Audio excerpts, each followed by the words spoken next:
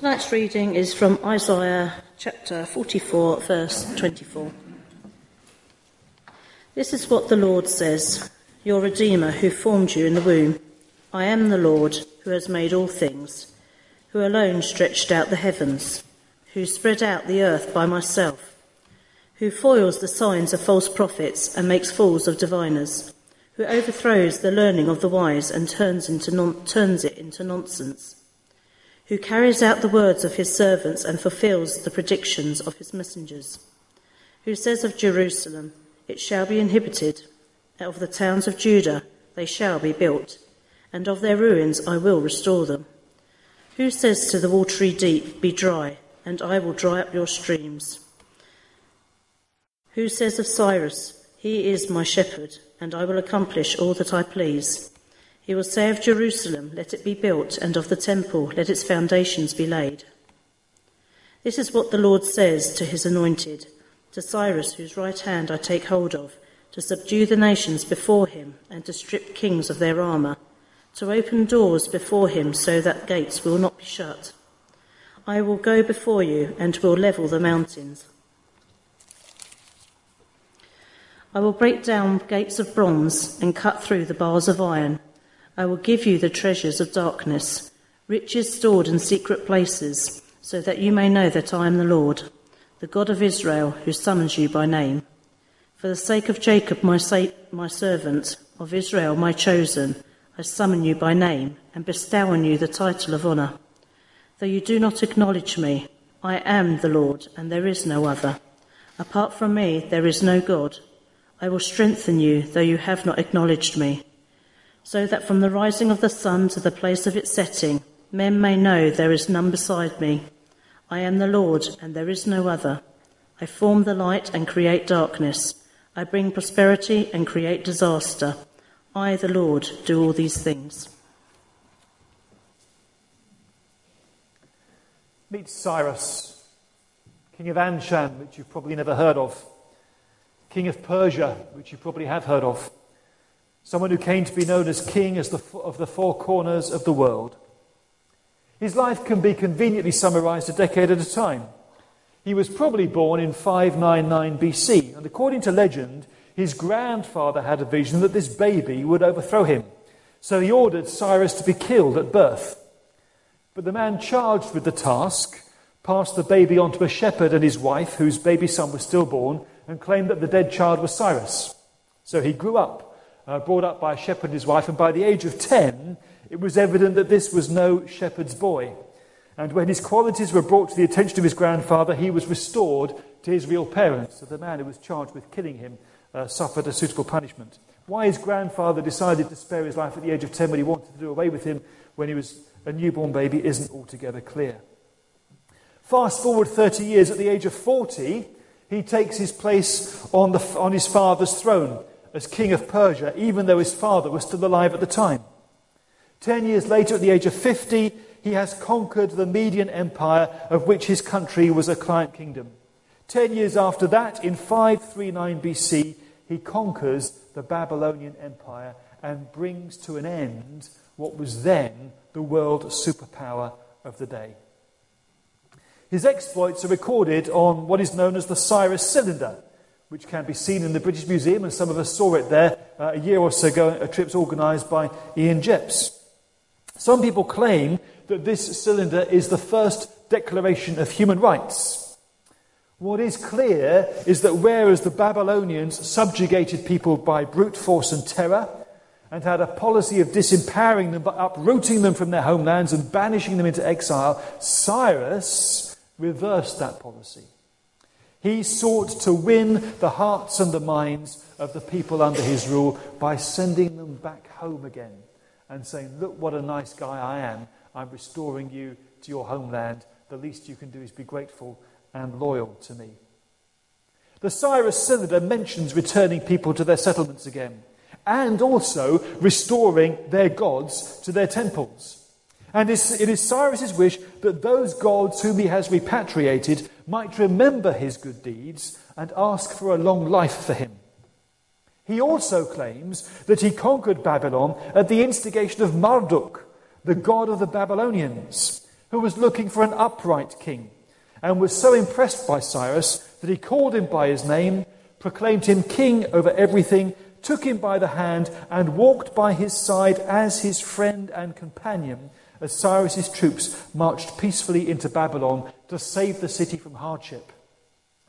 The cylinder then is perhaps less a declaration of human rights and more an astute piece of political propaganda, as Cyrus claims that Marduk, the god of the Babylonians, was responsible for calling him to march on Babylon and take the city peacefully. And at the same time, it is also a way of securing the support of all the other peoples who became part of his kingdom as a result of his conquest of the world superpower of his day. The Cyrus Cylinder was written sometime between 539 and 530 in the decade after Cyrus conquered Babylon as a celebratory record of his achievement and all that he'd done. But there's a twist. At some point before Cyrus did this, and certainly before the Cyrus Cylinder was written, one of the prophets of the God of Israel, named Isaiah, said this was precisely what would happen because it was the Lord's plan and purpose. And he was the one who enabled Cyrus to do it all. None of the astrologers, none of the diviners, none of the wise men or the prophets of the Babylonians had seen this coming at all. But Isaiah claims he did, because it was the Lord who was responsible for doing it. And the Lord told Isaiah what he was intended to do, and the Lord is the God who fulfills the words of his servants and fulfills the predictions of his messengers. As news of Cyrus's shock rise to power spread throughout the world, it's the Lord who says of his servant the prophet Isaiah, "You read it here first. Before it happened, I saw it coming, I made it happen, I said it was going to happen." And whereas Cyrus shrewdly attributes his success in conquest to Marduk, the god of the Babylonians, failing to give the Lord, the God of the Jews, the credit that Isaiah says is due to him, in the book of Isaiah, it is the Lord who claims the credit entirely. It's the Lord who took hold of Cyrus's right hand. It's the Lord who subdued nations before him. The Lord who opened gates in front of him, who leveled mountains before him, who opened the secret storehouses and gave him their treasure. It was the Lord who summoned him by name, even though Cyrus didn't know him or acknowledge him. It was the Lord who strengthened him and bestowed on him a title of honor. It is the Lord who said of Cyrus, "He is my shepherd, who will accomplish everything I want him to do."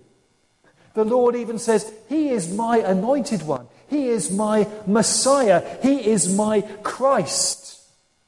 He is the one who will rebuild Jerusalem. He is the one who will relay the foundations of my temple."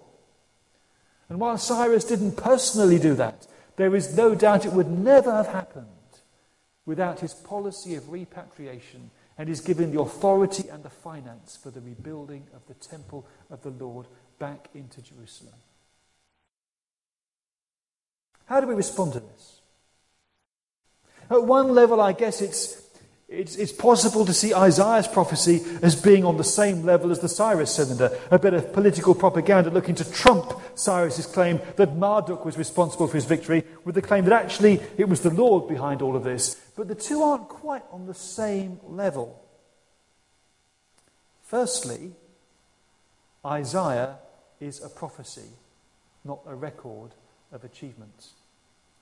And whenever these words in Isaiah were written, they were written before the Cyrus Cylinder.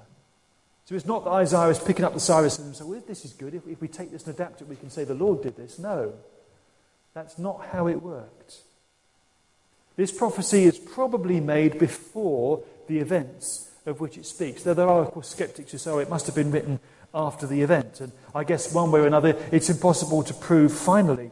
Yet it is one of the great strengths of Isaiah to have foreseen and foretold God's restoration of his people at a time when that seemed quite impossible.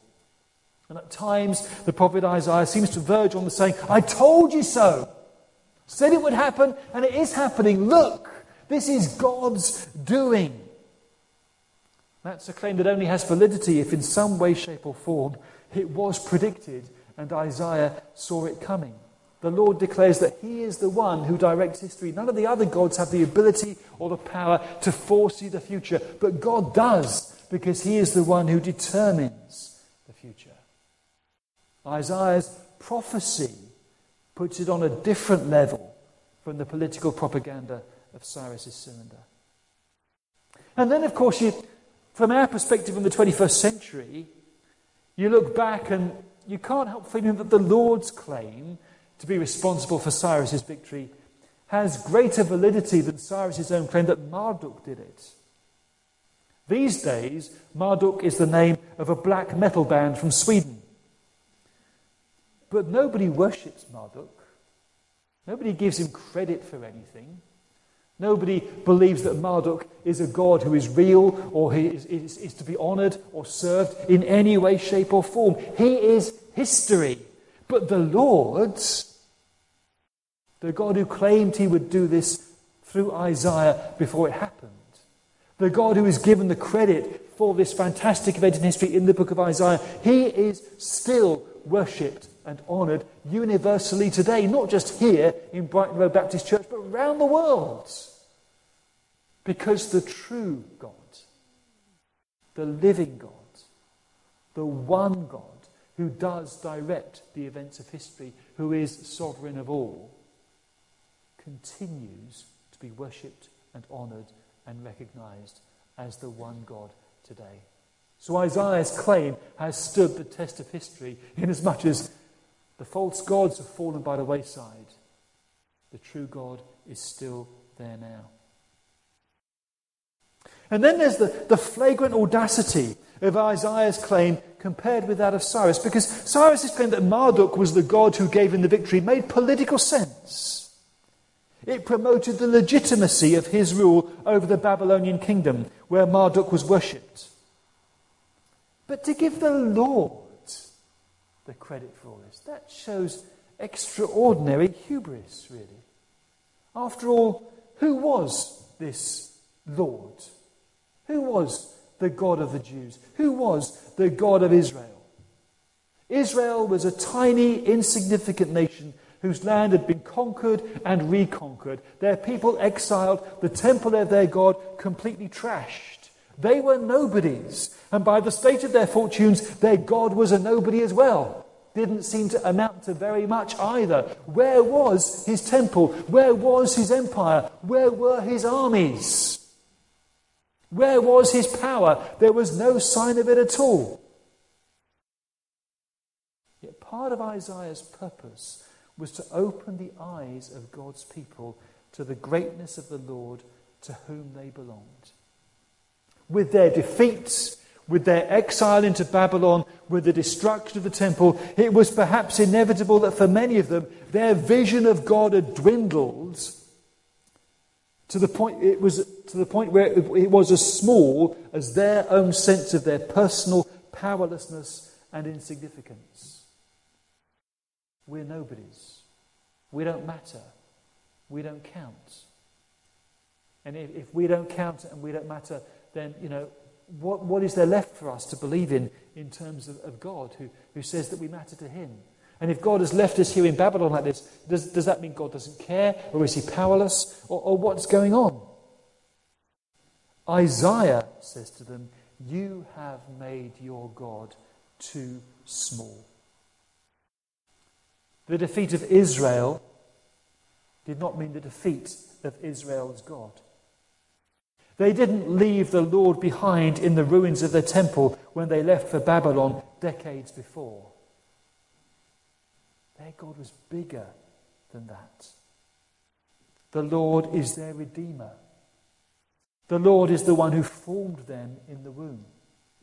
The Lord is the God who single-handedly created everything, who without anybody to help him stretched out the heavens, who alone spread out the earth. Without him, nothing would exist. Without him, you yourselves would not exist.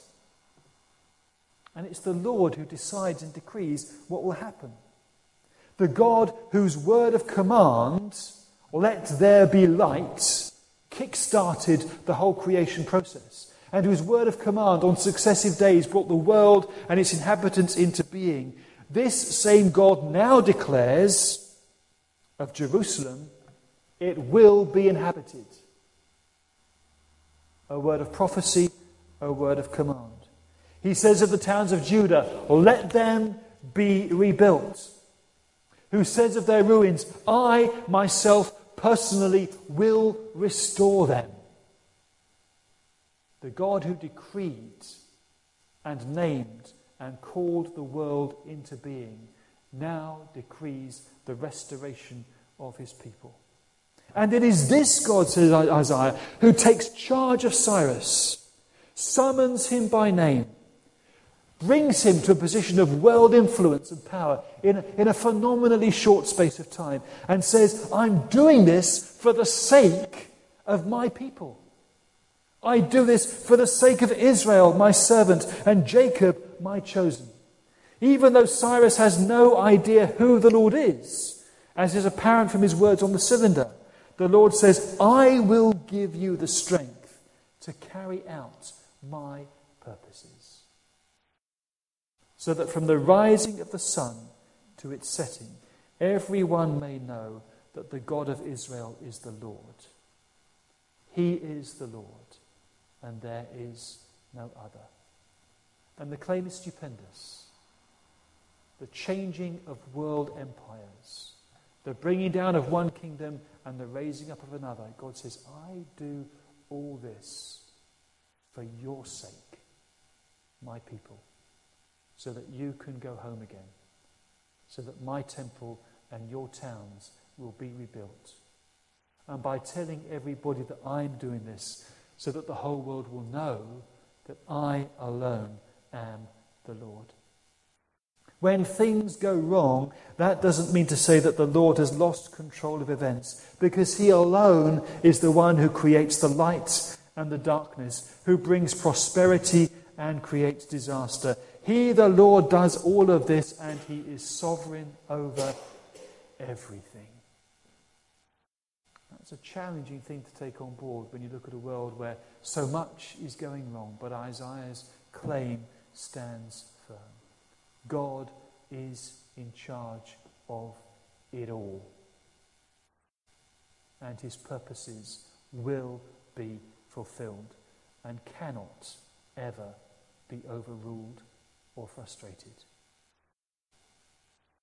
We need to hear that message today, because we live in a culture where, as the church, we are increasingly marginalised, where sometimes it feels as if we are in some kind of religious exile, where we are disregarded and sidelined, and people poke fun at us as if we've got nothing serious to say, and society as a whole takes very little account of the Lord.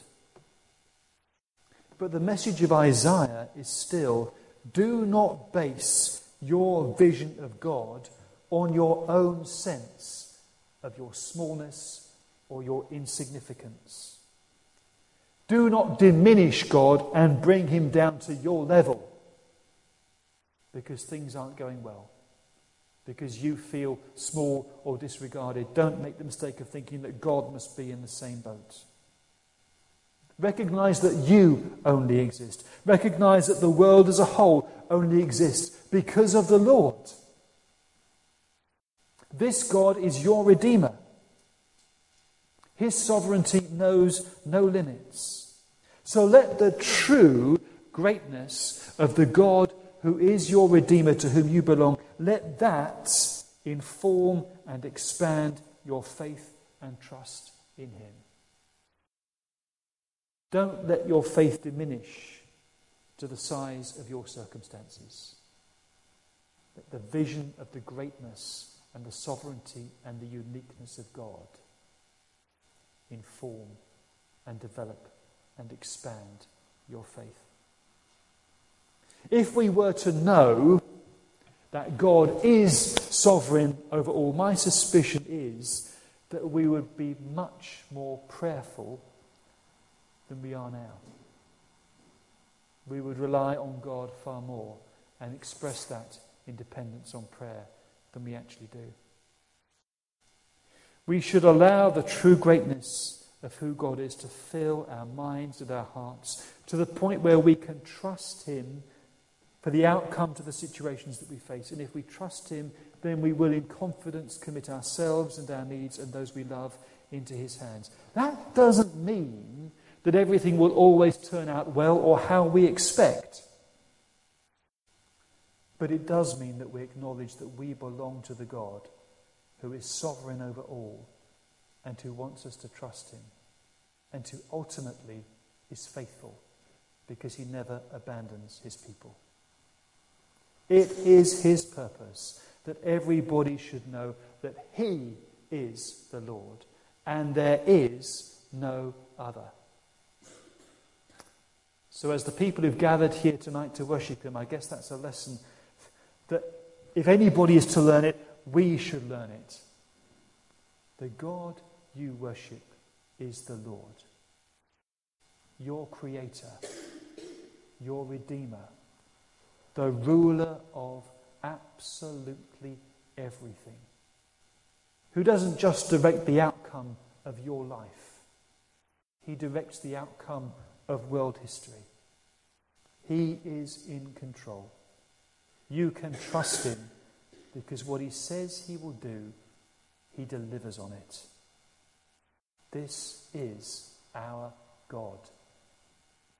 There is no other. And you belong to him every day and for eternity. Let's pray.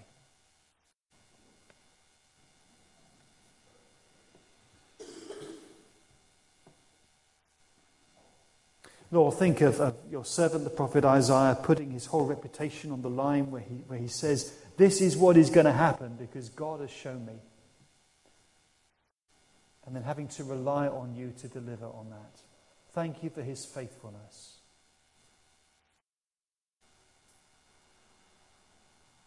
For the ability he had to hear your word.